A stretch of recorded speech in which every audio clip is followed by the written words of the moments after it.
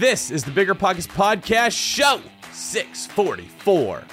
The key is, people, having the right people around. So what we did figure out is we've got to hire a rock star team. It will make the difference, hiring people that have that owner mentality, that really truly care. Once we kind of figured out we have to bring on the right people, it really solved the majority of our issues, because we had a lot of bad stories in between, and to hire those key people and people that do genuinely care, it makes all the difference in the world. What's going on, everyone? This is David Green, your host of the Bigger Pockets Real Estate Podcast, joined today by my lovely co-host, Rob Abasolo, where we get into a fantastic interview with today's guest, Chad Beeman, who has bought over 50 properties over 6 months using the BRRRR method in Nebraska. We get into some really cool stuff like how to scale, how to build systems, how he's using a mentorship program to both teach people real estate as well as find him deals, and then how he manages the chaos of that many properties. You also want to listen all the way to the end, because there is a hilarious and scary story about rehabbing the wrong house. It's definitely something I haven't heard before. You're not going to want to miss that. Rob, what did you think about today's show? Yeah, I think it's a really interesting journey, because he talked about scaling quite a bit. And yeah, man, dude, this guy, he's already done 50 deals this year. And I think the majority of them, if not all of them, were BRRRR deals. And he says he wants to get up to 125 by Christmas. So another 75. So it's like, okay, I've got 6 months, I'm going to do 50 deals. That's already like, man, you're crazy. And then to say, I'm going to do another 75 in the next 6 months, I just don't even know, man. That's goals. Let's check in on me next year, see how many houses I flipped. I don't think it's going to be 125, though. This is how I pictured Jocko Willink working out. He's like, I just did 700 burpees. I'm going to do another 400 before midnight type of thing. And that's how this guy's buying houses. Yeah, man. I mean, we just, we're in escrow right now on a 20-unit hotel, or motel, really. And we're going to do a whole rehab on that and turn it into like a little glamping area. The motel is going to be rehabbed to be a boutique Airbnb. We're hoping to build some A-frames and Airstream glamping units out there too. And that's already a hard enough like project that's, probably going to be about 4 to 6 months. So to quintuple that, man, it's pretty mind-boggling. But yeah, we really get into the team building, because I think this is something that is really important for people to figure out who you need on your team and when do you need them to be able to really scale to that next level.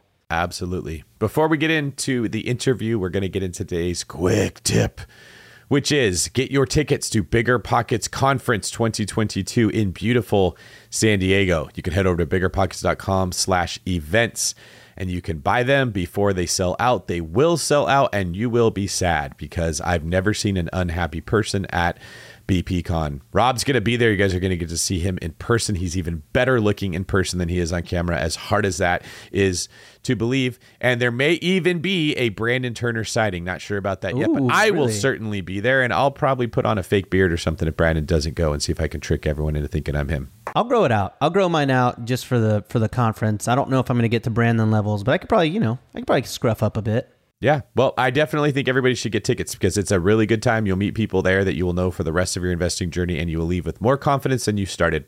You might think you want real estate, but that's not true. What you really want is passive income. With new investors struggling to find deals or get enough money to buy them, and veteran landlords tired of the constant tenant phone calls, is there a better alternative? Actually, there is. Short notes from Connect Invest. Connect Invest is an online investing platform that allows you to easily participate in passive real estate investing, and all you need is $500 to start. Short Notes collectively funds a diversified portfolio of commercial and residential real estate projects across acquisition, construction, and development phases. You'll earn a fixed monthly income without the hassle of owning or managing real estate. Head to connectinvest.com/BP to create your account. Fund your digital wallet with at least $500. Select from 6, 12, and 24-month short notes with annualized return rates up to 9%. Then sit back and let your monthly returns roll in. Join today by visiting connectinvest.com/BP. Connectinvest.com/BP. What's better than low money down? No money down. Now through Rent to Retirement, you can buy a brand new construction turnkey rental property for no money down. Wait, hold on. This can't be right. I need to double check with Zach, Rent to Retirement CEO. Oh, hey, Rob. Zach, how the heck are you selling turnkey rental properties for $0 down? It's not that complicated, Rob. Rent to Retirement has new construction properties up to $20,000 below retail prices. We also have investor loans with rates as low as 3.99% and down payment options as low as 5% or sometimes even zero money down. You get all the cash flow, appreciation, and equity for as little as zero money down. That's an infinite return. Oh, wait, let me get on this before we tell it to the whole Bigger Pockets audience. Just head to renttoretirement.com. That's renttoretirement.com or text REI to 33777. That's REI to 33777 to learn more about how you can get started investing with no money down today. Get your next new construction property at a steep discount or invest with no money down. Head to renttoretirement.com today. If you're in the landlord game, then you know the importance of solid tenant screening. That's where RentRedi steps in. Now, RentRedi's got an important new feature, proof of income verification. And get this, with Plaid certified reports, you'll see everything from income summaries to total earnings by month. Say goodbye to those gut check moments and hello to confidence in renting with RentRedi. RentRedi is included in your pro membership at Bigger Pockets. If you're not a pro, they're offering a 6-month plan for $1. You can't beat that. I actually don't even know how they make money doing that, but it's above my pay grade, pal. Visit rentredi.com. That's RENTREDI.com and use the code BP Investor. That's BP, like Bigger Pockets, Investor, like me, to get 6 months of RentRedi for $1, which is crazy. All right, without any further ado, let's get to our interview with Chad and prepare yourselves because this is awesome. Chad Beeman, welcome to the Bigger Pockets podcast. How are you today? Good, guys. Thanks so much for having me. Yeah, so, I mean, your story is pretty incredible. Before we get into how quickly you scaled, can you give us a rough idea of the big picture? What does your portfolio look like right now? Yeah, you bet. So we have 91 single-family homes. Majority of those are all in Omaha. We have a short-term rental we just picked up in Destin, Florida. And we have one property in Lahaina, Maui that is just kind of an old home. We lived there about 5 years ago. And so we kept that and just kind of long-term rent that one. Are you able to short-term rent the one in Lahaina? Is it zoned for that? No, the neighborhood in Lahaina is brand new, and that was one of the big deals. They just wouldn't allow that because all the locals keep getting pushed out, from all this money coming in from all over, buying up properties, and so it's really there for locals. And I was living there at the time, so I was able to take advantage of that.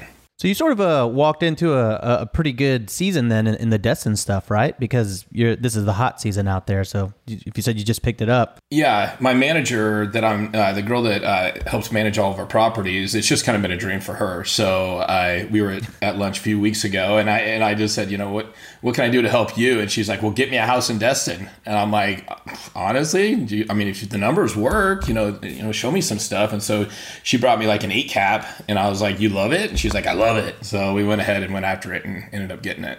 So how's that one been performing for you? Well, we're just literally closing. I think we just closed actually 2 days ago. So I will tell you in a few months. Yeah, I'm actually buying in Florida myself. I just got back from a trip out there and was looking at some stuff. So anyone looking to get out of the Florida market, message one of us 3. We might be looking to buy your property. All right, so you've got 91 properties. And tell me what you've been doing in the last 6 months.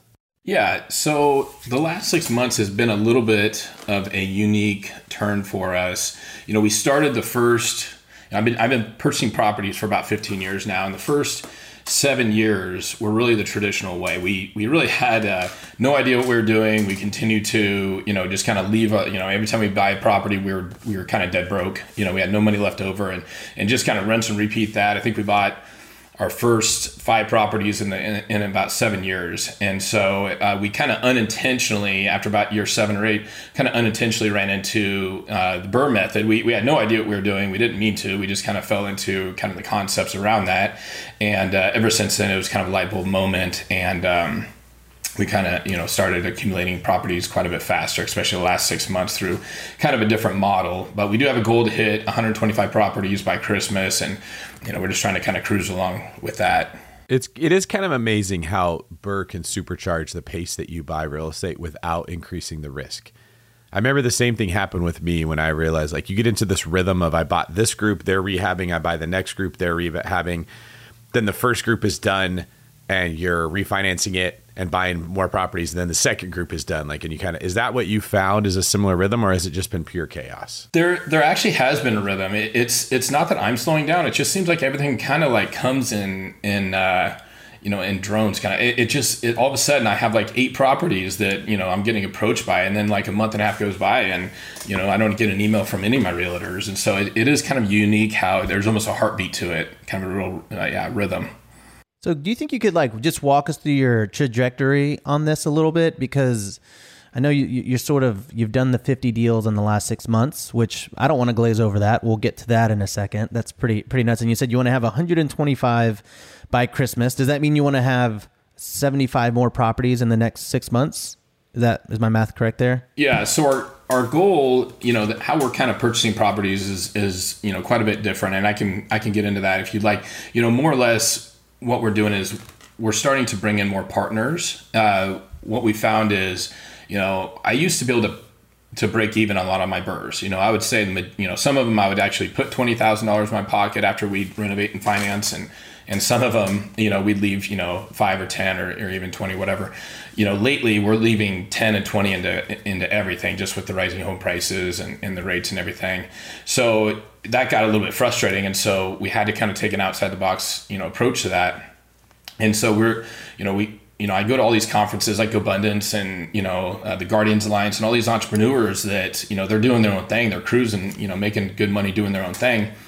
They always ask, how do I get into this? Can you help me? And so the only way I really knew to make it a win-win is, I've got this machine, I've got all these, members of our team, helping with the real estate. Could I somehow bring them in as a 50-50 partner? And, what would that look like? And so, what I was able to do is, basically as we renovate properties, we'll realize we might be leaving 10 grand into it.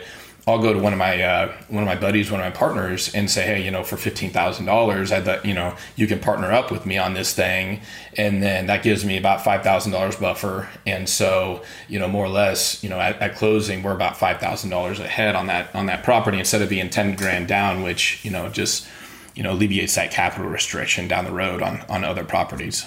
Yeah, this is something that David talks about quite a bit, especially in the one and only book I've ever read, The BRRRR Strategy by David Green. I think he mentioned one time like, oh, so you might leave $6,000 in the deal, boo-hoo. That's not really a loss. Like, you still have that equity. It still exists. Right. You just don't necessarily get to take it out. So I think if you get to acquire a bit of some equity here and add to your net worth, and it's costing you, $10,000, $20,000 that you're going to leave it parked in a house, it's just a waiting game. And honestly, it's probably a good, healthy habit to practice waiting on when you can ever pull money out of your real estate. Right, exactly. And that's one thing I go through with my partners is, there's, you might be giving me $15,000, but ultimately if we go turn around and sell it, you're almost paid back in full.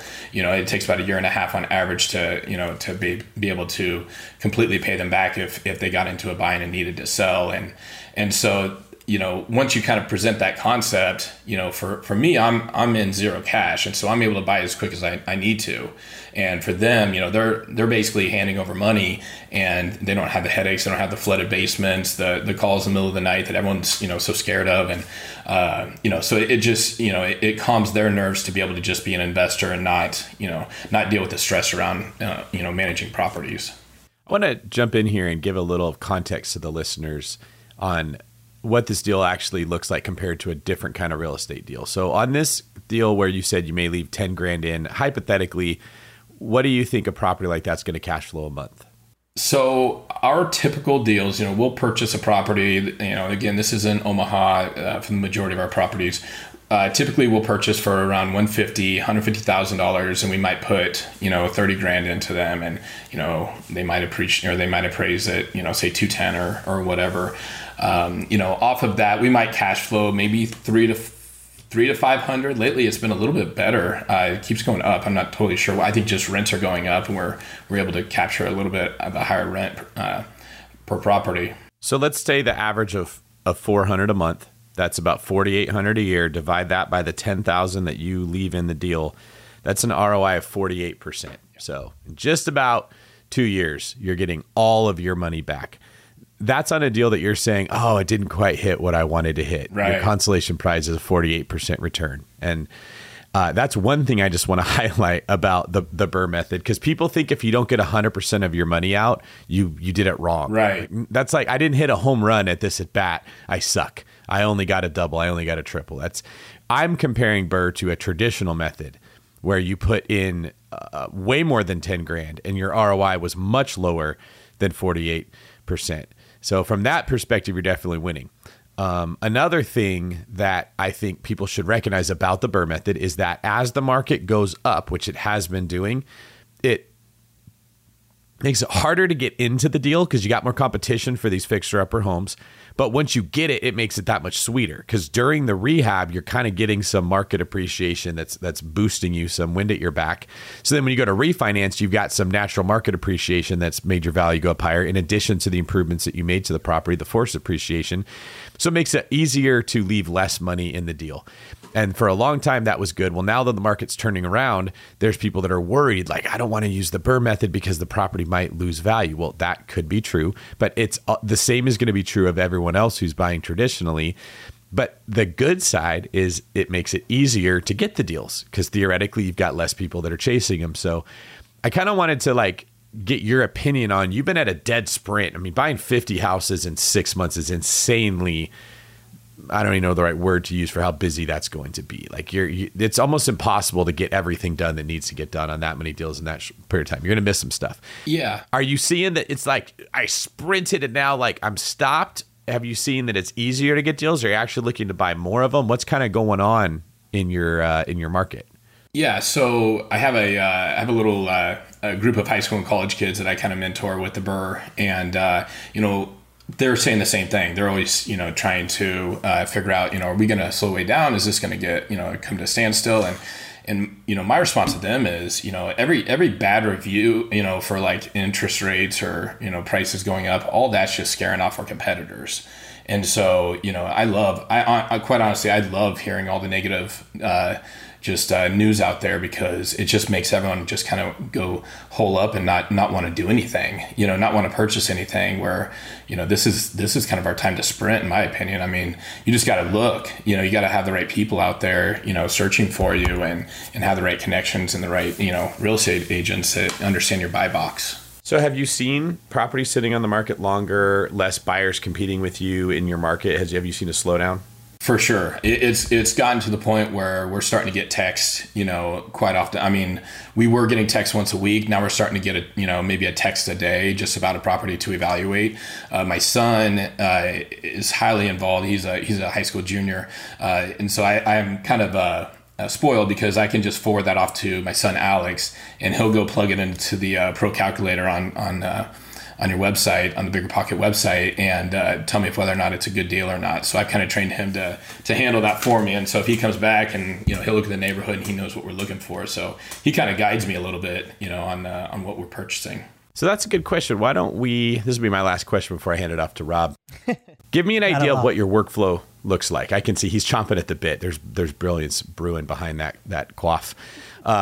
Give me an idea of what your workflow looks like right now, Chad. Like, who's looking at properties, who's analyzing them, who's writing the offers. Once they're accepted, what's your process look like? Yeah, so it's pretty simple, honestly. We meet with different agents all the time, and we really help them understand our buy box. And if we can get pocket listings, great. We'll definitely look at those. Those are kind of always the most fun, because we never actually know what we're getting until you plug it in. But then we started to look 15 and 20 days out.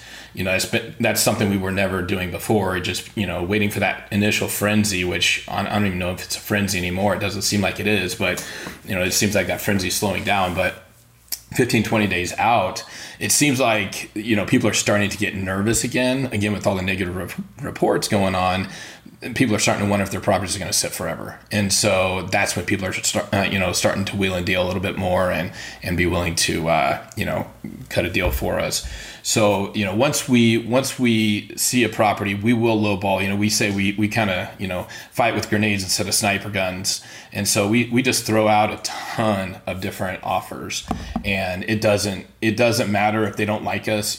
There's people that, get super upset at us, and we're good guys. We're not trying to offend you you or upset you. But at the same time, it has to fit into, buying properties is all a big math equation, is it going to fit into our math equation? Is it going to work for us? And so once we find, that property that does work for us, we do kind of, we'll try to talk them down as best we can and go after it pretty hard.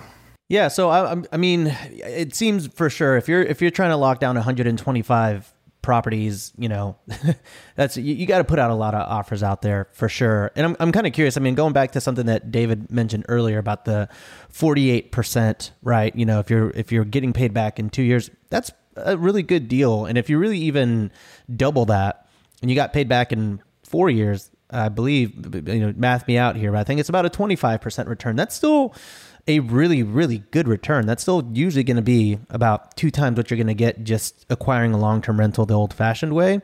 So I'm kind of curious with the amount of effort that you're putting into scaling up.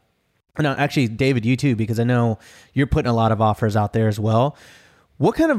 How do you evaluate your return on something? Chad, are you looking at your deals like, oh, it's got to be a minimum of a $10,000 profit? Or are you going in and looking at it as a cash-on-cash return on your BRRRR deal? We don't care about cash on cash at this point. I think there's a certain point where I will, but at this point, we're in the appreciation game. We want to accumulate as many properties as we can. If you think about having, $15-20 million in property, and that's appreciating at 3% a year, that's what gets me excited. To be able to kind of suck that out tax free every 3 to 5 years. I mean, that's crazy. And so, that's something I didn't. It's amazing. Yeah. Yeah. I didn't even think about that. Actually, I went the first 10 years without even thinking about the appreciation side until a buddy of mine who he has like twice as many properties as I do. He's like, dude, you should get in there and refinance those. Rates are down. I'm like, well, why? I'm getting it paid down and everything seems fine. And he's like, just do it. Go get them appraised and see what kind of money you can suck out. And it's funny. I just went property by property, and by the end of that, I was able to suck out. I think I had at that point about 30 properties. I was able to suck out about just over $1 million. I had no idea that was even sitting there in just an appreciation.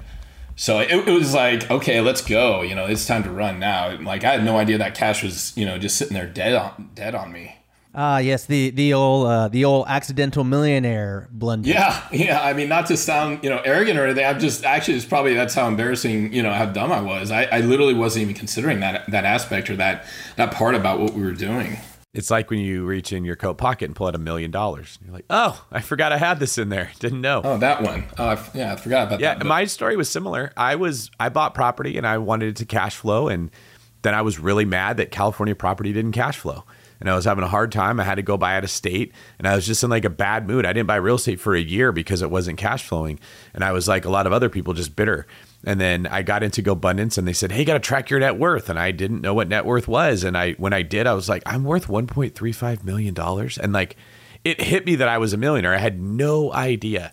I had been walking around a millionaire and had zero clue. And it was a life-changing moment, not in the sense of the money made me a different person, but it was that I had no idea I was this successful at what I was doing, right? Like it was more meaningful than what I thought. And I think a lot of us can get into this. You're grinding, and you don't know if it's going to go anywhere. And then all at once it hits you like, oh man, I made it. Like I did get there, and I should double down. So that's a very cool story when you realize like I've got over $1 million in equity in these properties, and then that can supercharge the next round of investing. Like, did you have a plan for what you're going to do with that money? None. I had zero plan. I had no idea. But I will tell you that I had to have that. Not even 2 to 3 months later, COVID hit. And I have a championship ring company. We sell championship rings. It's a company I started like 18 years ago. And guess what industry you don't want to be in when they cancel sports?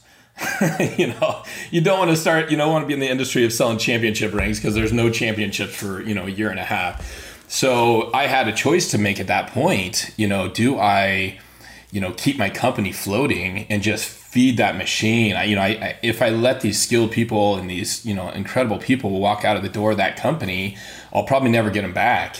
And that was a point where I literally, it took me weeks to figure out what I wanted to do there, because honestly, to keep that company floating through COVID cost me about $500,000. Ooh. So had my friend not mentioned, hey, you should, get these things appraised and suck out money and then, buy faster. Had he not mentioned that, that would have been, I'm not sure that company would exist. And, that company is, we have incredible people. I'm not trying to say, I did anything great. My people are incredible, but it shot up to being the second largest championship ring manufacturer in the world, really. So, to have that thing just go flat and lose all those, trained people and skilled people, it would have crushed me. That was my baby. That's amazing. Well, I think honestly, all three of us probably accidentally realized, it sounds like we all realized we were accidental millionaires. I think that's the mindset that's really important in real estate, because if like a lot of people get into real estate and they want to just figure out how to become a millionaire, how to quit their job, how to quit their 9-to-5. And, they're just so focused on like how much money they can pull from the business when what you should really be doing is never touching your money for the first set of years, because you really need that to keep investing in it. So that's really cool. Shifting gears a bit, like I kind of understand a little bit about how you're evaluating your deals and what you're looking for. David, I know you're putting out deals all the time. You're putting out multiple offers. You just went and looked at stuff in Tennessee and in Florida, and you're expanding pretty quickly on your end. I'm kind of curious, what's your theory on writing multiple offers? Is that something you like to do? Do you like to have a lot of irons in the fire and then you just kind of go for whatever happens first? So for me, I drive my people crazy around me with offers. So I don't know how you are, David, but if I can keep as many irons in the fire as possible, it's exciting and fun for me. And I get super addicted when there's nothing happening. I get down and I start looking, I start kind of going outside my buy box, and then I start getting into trouble.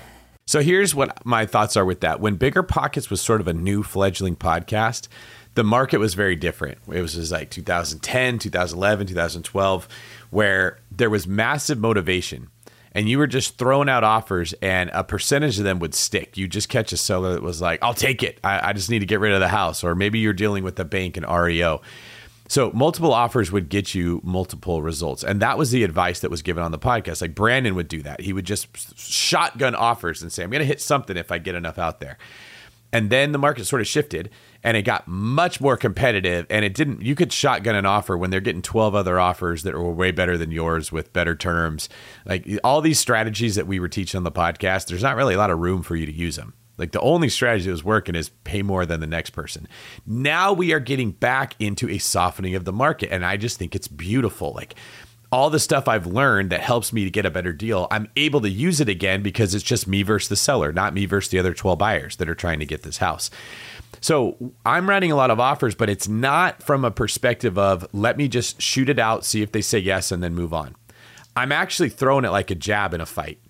I'm more interested with how they respond to my offer than I am just, are you going to accept it or not, and then move on to the next one. So I'll throw out a bunch of offers, but the conversation with my agent isn't, did they say yes or no? What did they say?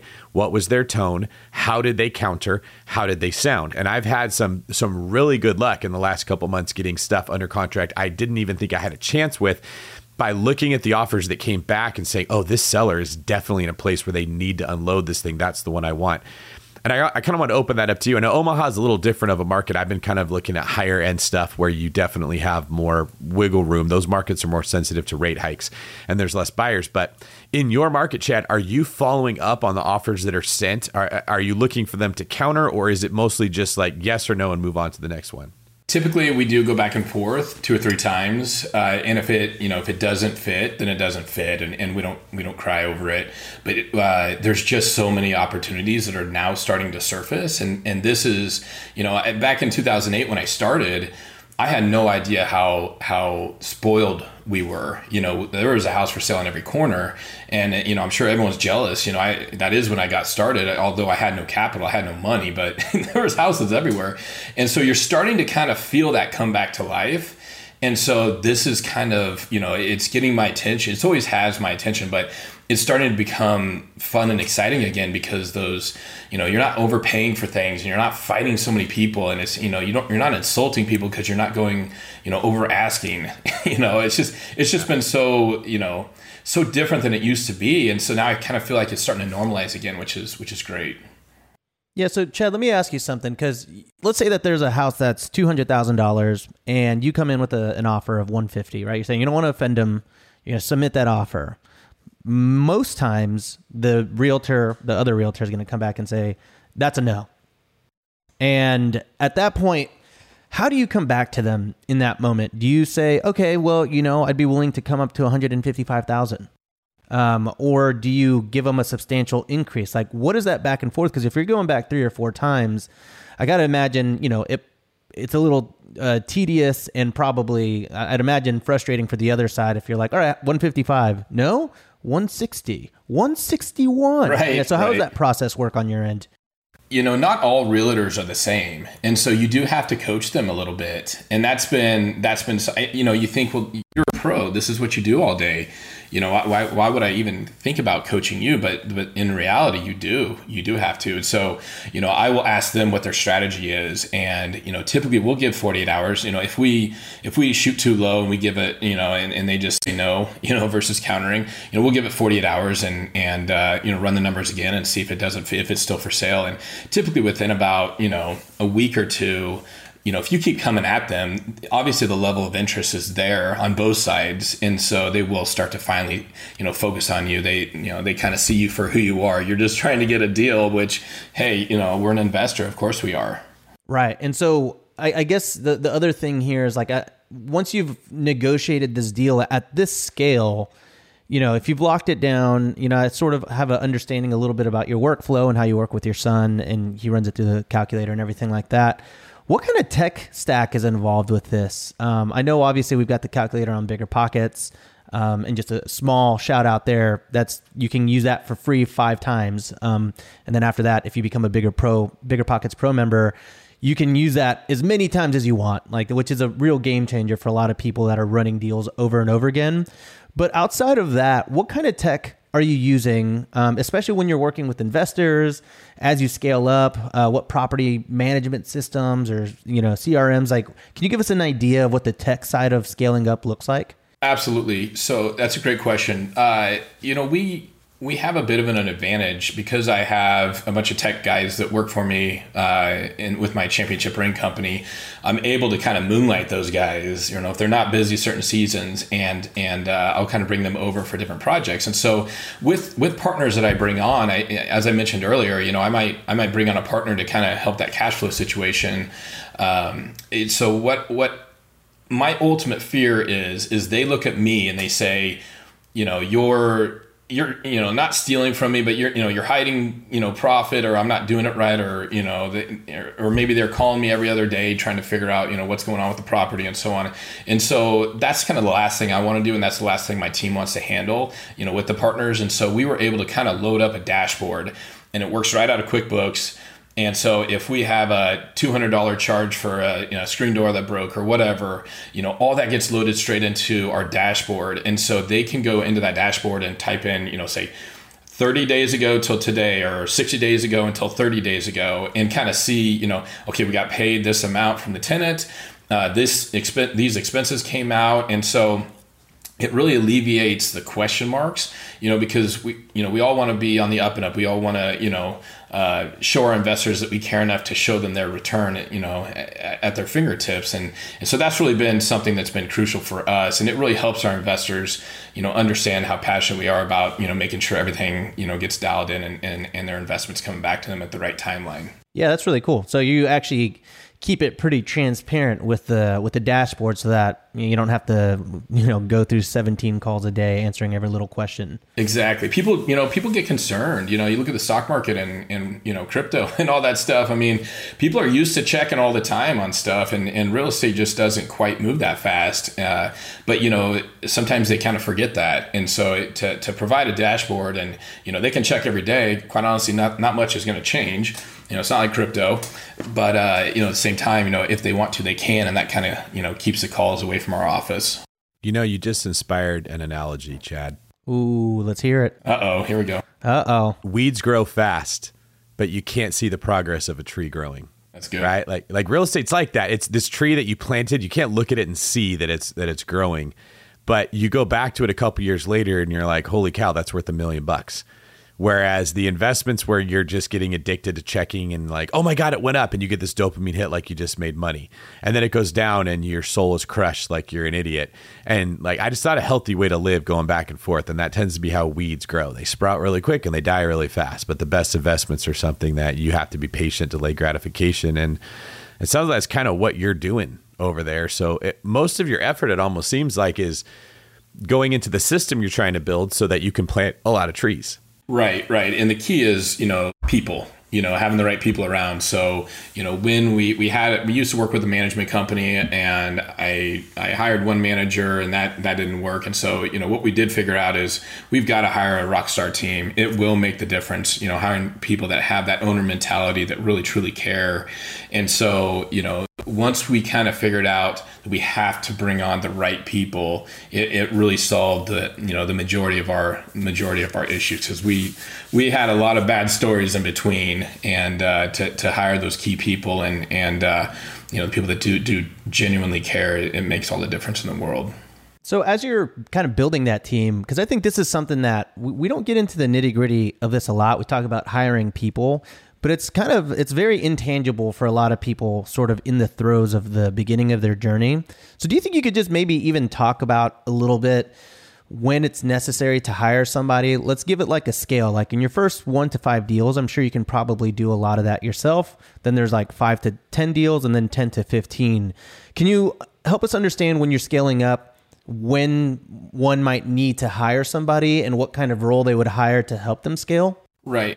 I can speak for myself. I was pretty busy with my W-2. And so I immediately needed to hire somebody, or to give my properties away to a management company. What I found was that just honestly wasn't working. It was killing our cash flow. They would put in bad tenants, a bad screening process. They'd just, anyone with a heartbeat could get loaded into the house. They'd overcharge us for, easy fixes. I can think of $1,000 screen door I want to replace, $1,000. And I ended up calling and checking on how in the world a screen door costs $1,000. And they had sent out 2 people to measure, and then put them to, send them off to Home Depot, and they bought the wrong door, and, charge you for every one of those. Yep. Yeah. $60 an hour per person times 2, so, it didn't take long to get up to $1,000. And so I realized, okay, this is just not working. And so, that's when I hired my own private, I actually collaborated with one of my buddies who had a bunch of properties at that time. And we don't co-own the properties, but we kind of put them together and hired this team.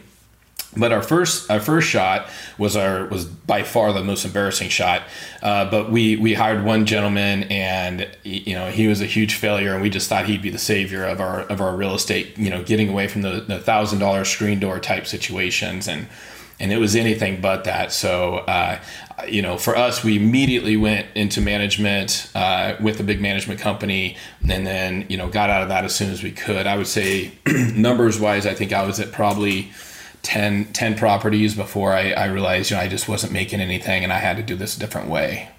That makes sense. I think management is also, it can make or break you, especially if you're holding on to these things. A good manager can make you a lot of money. A bad one can just cost you so much more outside of what they charge you, just from the actual, like you talk about, the tenant experience. Rob, can I tell you my most embarrassing story? Is that okay? Please. Yeah, it absolutely is. I do not tell this story very often, and just because everyone laughs at me so hard, but I'm going to go ahead and let it out. So I was purchasing properties pretty fast. I was obviously working with my other company quite a bit, and I had a punch list put together for a property. We had just broken away from our management company. I hired this gentleman, and he was in the industry, and he was going to be the savior of our real estate.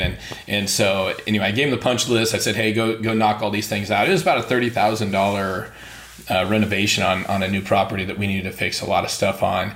And I remember I never checked on it. I checked on him quite a bit, but just on how he was doing with the project. But I never actually drove up to, I live in Lincoln, but I never drove up to Omaha to check on this property. So 2 months later, he gets me a call, and he's like, hey, this thing's good to go. We can get this rented next week. And so I said, okay, cool. Let me just run up. I'm going to double check all the punch list items and make sure, everything's good. And so I went up there and I'm waiting in front of the house, and I think I was supposed to meet him at 10:30, and 10:45 rolls along, and he's not there yet. And so I shoot him a text, and he's like, "Man, I'm here." So I look around, I don't see him anywhere, and so I give him a call, and he's like, "I'm standing on the porch," and I look up at our porch, he's not there. So I said, "Hey, I think you're at the wrong one of our other properties. Will you send me a pin?" So he sent me a pin, and he was literally 1 block over, identical spot, 1 block over. And so I drove over there, and I said, "Hey, what's going on? What are you here for?" And he's like, "Well, this is your house, right?" And I go, "No, this is not our house." I said, "What happened?" And so lo and behold, what ended up happening was he got to the property initially, he couldn't get in, he thought the keys were bad. He rekeyed the house, got a locksmith over there, rekeyed the house, went in to a house that was not ours, and we spent $30,000 rehabbing a house that we have no idea whose house it is. And what ended up happening was the guy that had purchased that house was saving up for the rehab, and we ended up having to call him and let him know that, hey, something happened. That house you had purchased on South 18th Street, we actually broke into your property, and we completely fixed it up on accident. And we thought it was our house. And so anyway, I asked him, I said, "Hey, can I buy this house from you? Make this bloodbath, maybe, go away a little bit." And so he's like, "Hey, give me 24 hours and I'll give you a shout back." So I texted him a few times that next morning, no response. And about 3:00 that next day, I'll never forget this text. And I think I sent him a text. I said, "Hey, what are you thinking?" And his response back to me was, "I'm good." And I was like, he wanted to check if he liked the color scheme. He needed 24 hours to check out the shower and see if he liked it. He walked in, he's like, "Oh, this is actually pretty good." Yeah, I hope he liked it. So anyway, he kind of cut me off communication from there, and I had literally nothing I could say. I mean, I literally broke into his house. What am I going to do about it? And so then we had to turn around and fix up the other house. That actually cost $40 to renovate, and so we were out $70 between the two different properties. So yeah, it was quite the mess. That was a tough one. Oh man, my heartbeat is barely just slowing down right now on the conclusion of that story. Man, I am so sorry. That's embarrassing. That is a good, you say you don't tell this story much. You've chosen an interesting opportunity to tell the story given how big the audience is. I'm sure this happens all the time, right? If I can save someone else from doing it. Yeah, that's I do appreciate that. Yeah. Well, I don't think that happens all the time, because I think most contractors or handymen would say, "Hey, the key didn't work. Yeah. What's going on?" And you'd say, "Show me a picture of the front door." Right. But sometimes in business you do get these people that take such, you like to see initiative, but you're like, there wasn't one point where you thought maybe I should call and check in and see, am I at the right house, or why doesn't the key work, or hey, this floor plan is completely different than what you told me that you were going to want, or like, where's the third bathroom, or like so many things that should have popped up. Yeah, no, it didn't. Yeah, that's funny. Well, it's also horrific, but that's a really funny story. That is, and hopefully, okay, I guess let me ask you this. In retrospect, do you wish that hadn't happened, or are you glad that it did? Yeah, no, I appreciate you asking that. That was a catalyst that pushed us forward. And so that's what forced us to hire that rockstar team. At that point, we're thinking, okay, we've got a bunch of properties. We can either continue and screw them up, or we can go and really hire, quality people that are sitting in the right seat for each of their skill sets and really put some gas on this thing. And so that's where we really dialed in our process, and over the next year we've really added a bunch of key components to be able to succeed. And I can think of a few of those. These have been instrumental for us. We require 650 credit score to even look at them. A 50% or less debt to income ratio. We verify their income. We call the last two landlords. We care about the last landlord, but we really care about the landlord before that, because they don't have any skin in the game. We definitely we check for bankruptcies, evictions. We do allow co-signers if they don't qualify for one of those things. But if there's an eviction, we definitely toss that one out. It's a hard no. But yeah, basically we look for patterns of responsibility. These, when we fix these up, we really put nice finishes on them. I mean, it's not like it's a Taj Mahal, but at the same time, a lot of our tenants have never had, brand new carpet, brand new floor, LVT flooring, granite in the kitchen, and, those things. And so there really is that pride of rentership that you see. And so we are able to capture, a tenant that really does care about the property. There's probably a really good chance that those systems that you put together have saved you more than the $30,000 that you spent on that house. Honestly, I don't think enough people embrace the mistakes that are going to come with real estate, and it's just going to happen. It's the name of the game. You are going to make mistakes that will cost you $5, $10, $15, $20, $30,000. And it obviously hurts in the moment, but you always have to look at it from, the bird's eye view of what you learn and the experiences that come from that. And if you lose $30,000 in this scenario, you're going to make it back. You're going to make it back by strengthening your systems and just never making that type of mistake again. So I really appreciate I appreciate the story. I appreciate you tell it, because I know that's probably not super easy to come on to. No, we call it tuition. We call it our tuition. Yep. We learned something on it.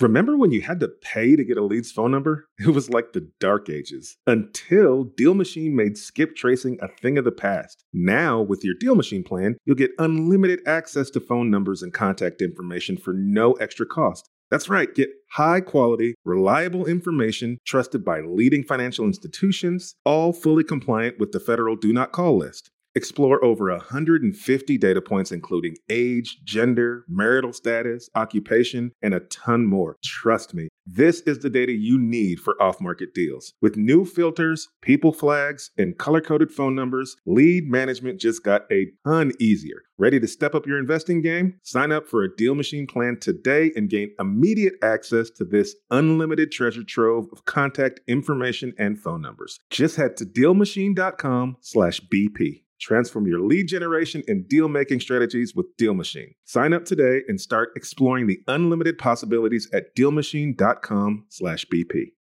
We're always looking for ways to improve, searching for better. But when it comes to hiring, the best way to search for better is by matching with quality candidates. If you need to hire, you need Indeed. Indeed is your matching and hiring platform with over 350 million global monthly visitors, according to Indeed data, and a matching engine that helps you find quality candidates fast. Ditch the busy work. Use Indeed for scheduling, screening, and messaging so you can connect with candidates faster. And Indeed doesn't just help you hire faster. 93% of employers agree Indeed delivers the highest quality matches compared to other job sites, according to a recent Indeed survey. Leveraging over 140 million qualifications and preferences every day, Indeed's matching engine is constantly learning from your preferences, so the more you use Indeed, the better it gets. Join more than 3.5 million businesses worldwide that use Indeed to hire great talent fast. And listeners of the show will get a $75 sponsored job credit to get your jobs more visibility at Indeed.com/biggerpockets. Just go to Indeed.com/biggerpockets right now and support our show by saying you heard about Indeed on this podcast. Terms and conditions apply.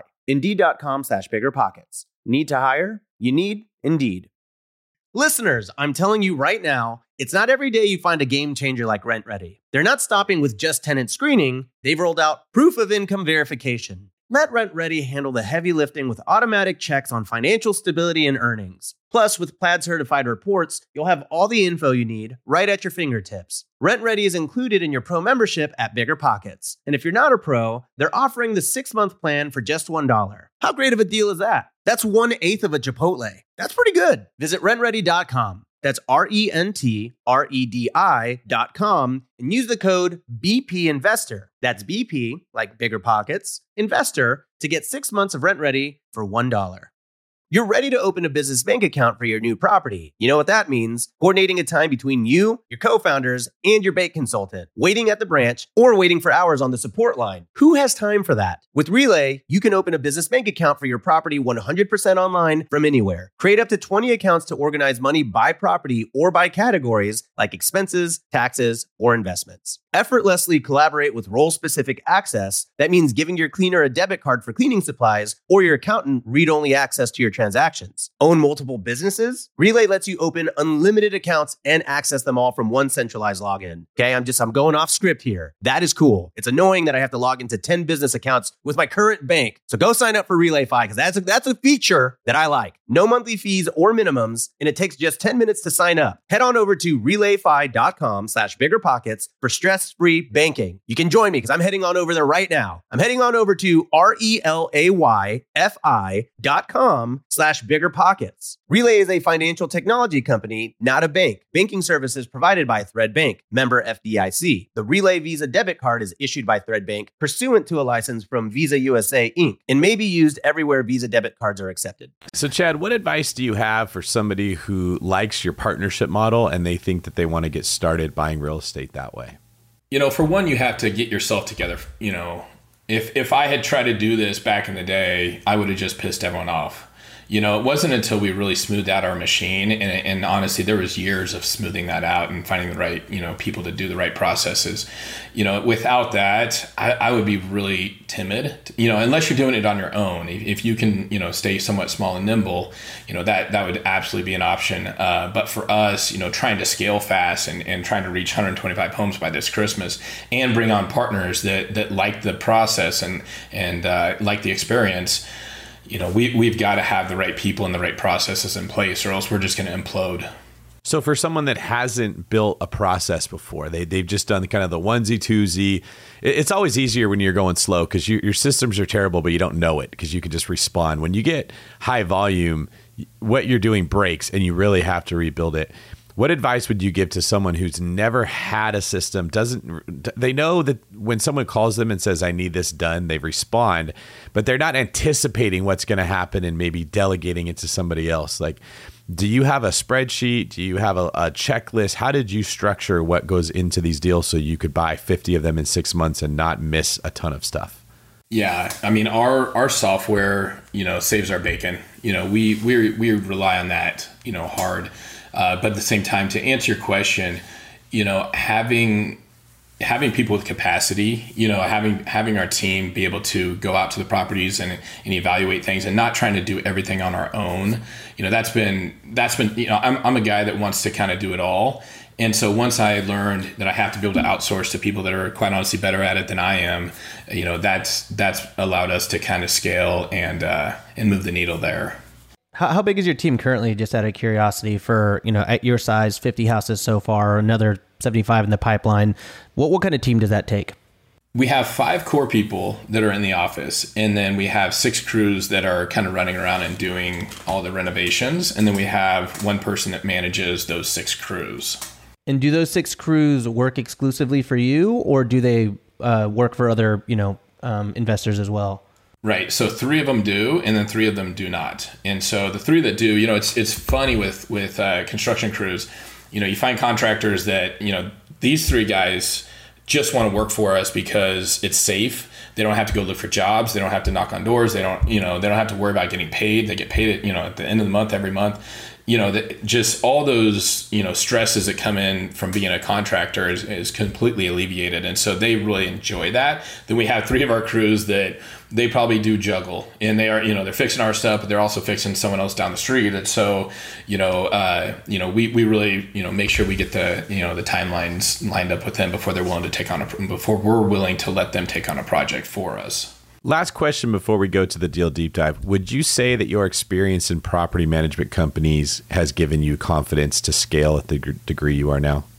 Yes, but even 6 months ago, I'm not sure I would say that. And the reason why is every day we're finding out something we can do better. And I think that, when you are passionate about, growing, I think as investors, we can kind of get into that, the education loop or whatever. We're just, constantly trying to learn before we jump into something.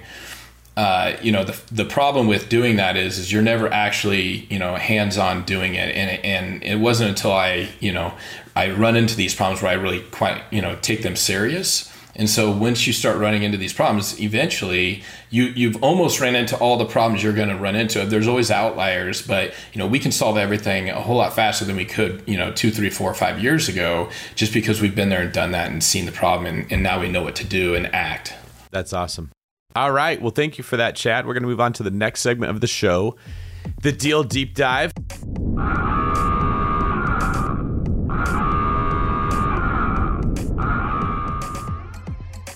In this segment of the show, we are going to fire questions at you that dive deep into a particular deal that you've done in the past. So question number 1, what kind of property is it?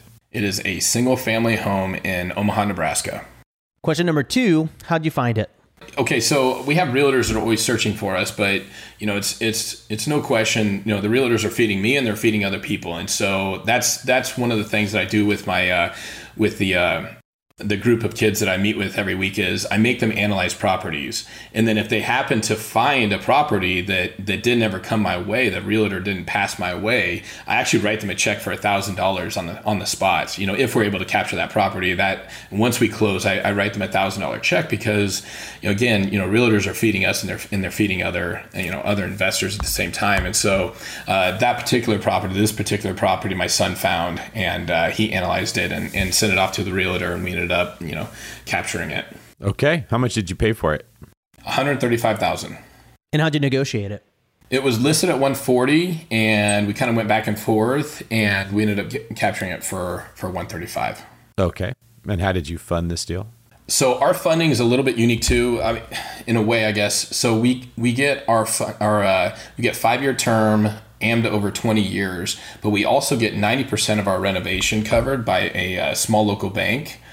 And so that's really been nice for us because, if we say the renovation is going to cost, $50,000, they'll give us 90% of that up front. And so at closing, we really have all the cash we need to cruise forward. What did you do with it?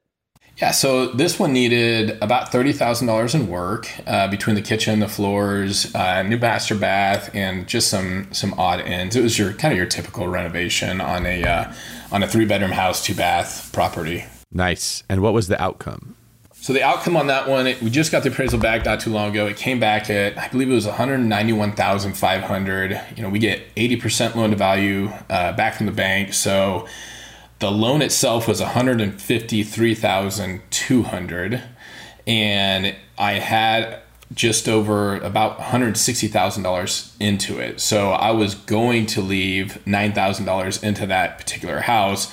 I did end up bringing in a partner on that one, and I asked him for $14,000 if he'd be interested in coming in, and he did accept. And so at closing, we ended up putting about $5,000 in our pocket, which it's not really $5,000 in our pocket. We'll just use it towards things that come up as tenants move in on that property and kind of the buffer there. That is the correct answer. No, I'm just kidding. What lessons did you learn from this deal? Yeah, so like I said before, the real carrot is the appreciation. So bringing in partners is something that my wife didn't really want me to do, more people, more problems kind of thing.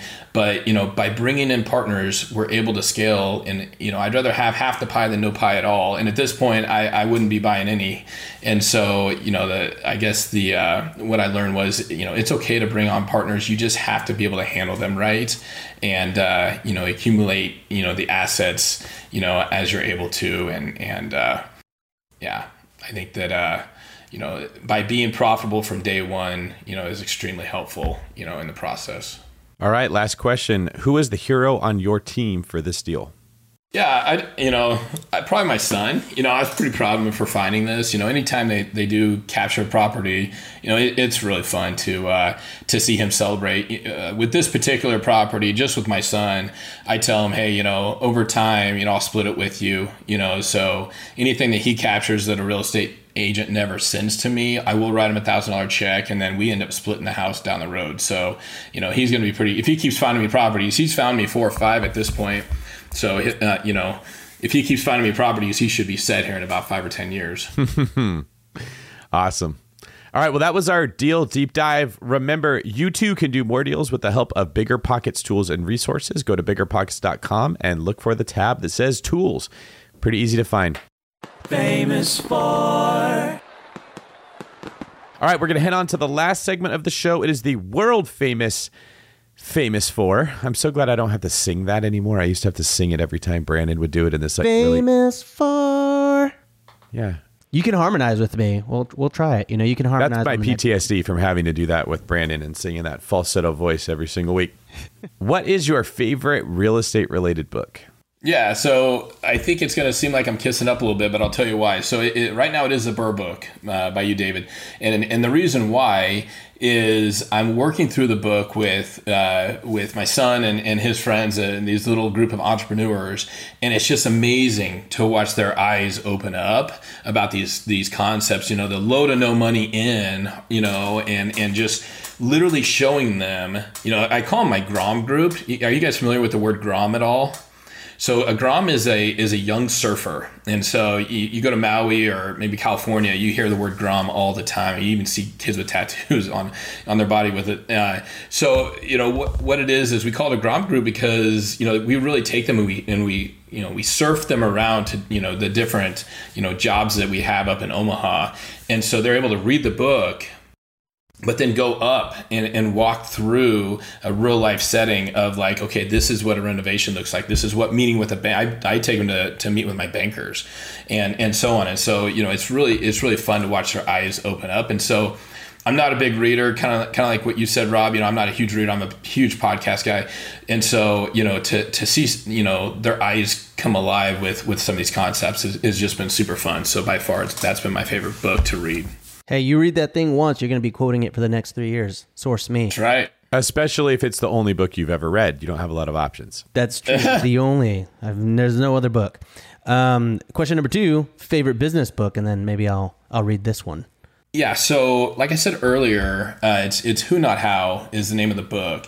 And the reason why I really like that is, I was always a guy that just pounded through everything and wore 100 hats and didn't do any of them well. And so just the concept of getting people in the right seat and figuring out who can help me accomplish these things. And instead of, how am I going to get this done? It's basically, who's going to get this done? And so just, continuing to hand off my weaknesses has just really rewarded me.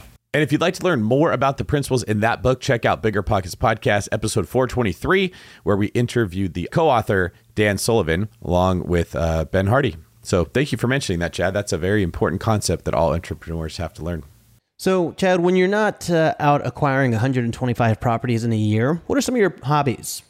I love to golf. My two sons, I think I mentioned earlier, my daughter's headed off to college on me, and she's going to be, totally rubbing in, and she's going to be a huge jerk and sending pictures of pools and palm trees, next year. But, while it's nice, my sons will all go play golf. When I'm in Maui, when, we do have a property in Maui, when we're there, I do love to surf, even though I am horrendous at it. My wife actually calls me Bambi on ice when she sees me on a paddleboard or any kind of board. So anyway, they do like to make fun of me, but if I can be out there with my boys, I'll give it a shot and look really bad doing it. All right. In your opinion, what sets apart successful investors from those that give up, fail, or never get started? Yeah, so I love the term jump in before you're ready. When I look at kind of how I started this path into real estate, I had no reason to go ahead and jump in. I knew nothing. And so, by jumping in and just basically forcing yourself to learn a lot of the things to survive in real estate, that's really what I credit, a lot of our success to. And so what I see a lot of my friends doing who ask me about, how do I get into it is, they listen to all the podcasts, they read all the books, they watch all the YouTube videos, but ultimately they just kind of get paralyzed, by like, just, I don't know anything about this, and so I'm not going to do it. Or I need to learn more about that before I jump in. And I just feel like we go into these, kind of education loops. I'm completely guilty of it myself. I'm the guy that bought into Bitcoin at 65,000. So, I'm not somebody that wants to, point fingers or anything, but just, be willing to fail. I always tell my kids, don't be afraid to start over, because this time you're not starting from scratch. You're starting with experience. And so, always be willing to fail. I guess, ultimately just don't overcomplicate things. Just jump in before you're ready and have some fun with it, and truly just believe in yourself. Really great words of wisdom, man. Last thing here, Chad, can you tell us where people can find out more about you? Absolutely. So my Instagram handle is Chad Beeman. Beeman is B as in boy, EEMAN 512. So Chad Beeman 512. LinkedIn is Chad Beeman REI. Again, 2 E's in Beeman. Right on. Rob, where can people find you? You can find me on YouTube over at Robuilt, ROBUIT. You trying to be Notorious B.I.G. over here? ROBUILT. No, I think that's more of a Hamilton. ROBUILT. All right, that is a very niche joke for all the Hamilton fans out there. Anyways, you can find me over on YouTube at Robuilt. And then you can find me on Instagram at Robuilt as well. And then you can find me on TikTok at Robuilto. It's the only handle I have where there's an O. So don't fall for the Robuilto on Instagram. He's a scammer. What about you, David? I'm David Green 24, pretty much everywhere. I've actually invested in my social media recently. So I'm going to be making a page for the One Brokerage, and the David Green team page is going to be improved. And then my regular David Green 24 page too. So I'd like to know what people think. Do they like it? Do they not like it? Curious there. I did have a old cop buddy of mine that got scammed by one of these crypto people making fake pages. He just called me out of the blue and he's like, "Hey, have we been talking for the last week?" And I was like, "No, please tell me you weren't talking to me on Instagram." And he was, and he didn't tell me how much money, but he said it was a lot that he sent. So again, we're just banging this drum. Look incredibly close at the screen name. They will make fake accounts that look like us. Maybe they change the I in David to an L, or add a David.Green24, and then they take all the same pictures and everything looks the same. It's very easy to fall for this. So don't send any money to anybody online. And if you get a follow request, just check very close to make sure that the spelling is Robuilt and David Green 24. If it doesn't have an E at the end, then that's not me. It sucks, man. Like, it hits you in your gut. You feel responsible that this kind of stuff is happening. But until Instagram fixes that, this is the way that it is. Dude, you know what? It's gone one level deep now. They've now recreated my Facebook profile and they're messaging all my friends and family. So it's becoming it's a thing, man. It's a bummer. So yeah, be safe, people. All right, Chad, any last words before we let you get out of here? I just want to highlight your journey is pretty incredible to me, to take this much action this fast and to move from Hawaii to Nebraska. On top of that, like, you are an incredible human being to do all that. And the work you're doing with kids to teach them real estate investing, that's very admirable. Is there anything you want to leave us with before we let you get out of here? No, I just appreciate everything you guys are doing there. You guys really provide the tools for us to be able to teach other people, and not only other people, but ourselves. And you have, through this, had I had this tool, 15 years ago, I would have been much more successful, in a much better spot, and much less embarrassing stories. So I just appreciate you guys and all the content you guys put out, just, helping us to be better at what we do. Thank you for that, Chad. I'll get everyone out of here. This is David Green for Rob Finally Read a Book Abasolo, signing off.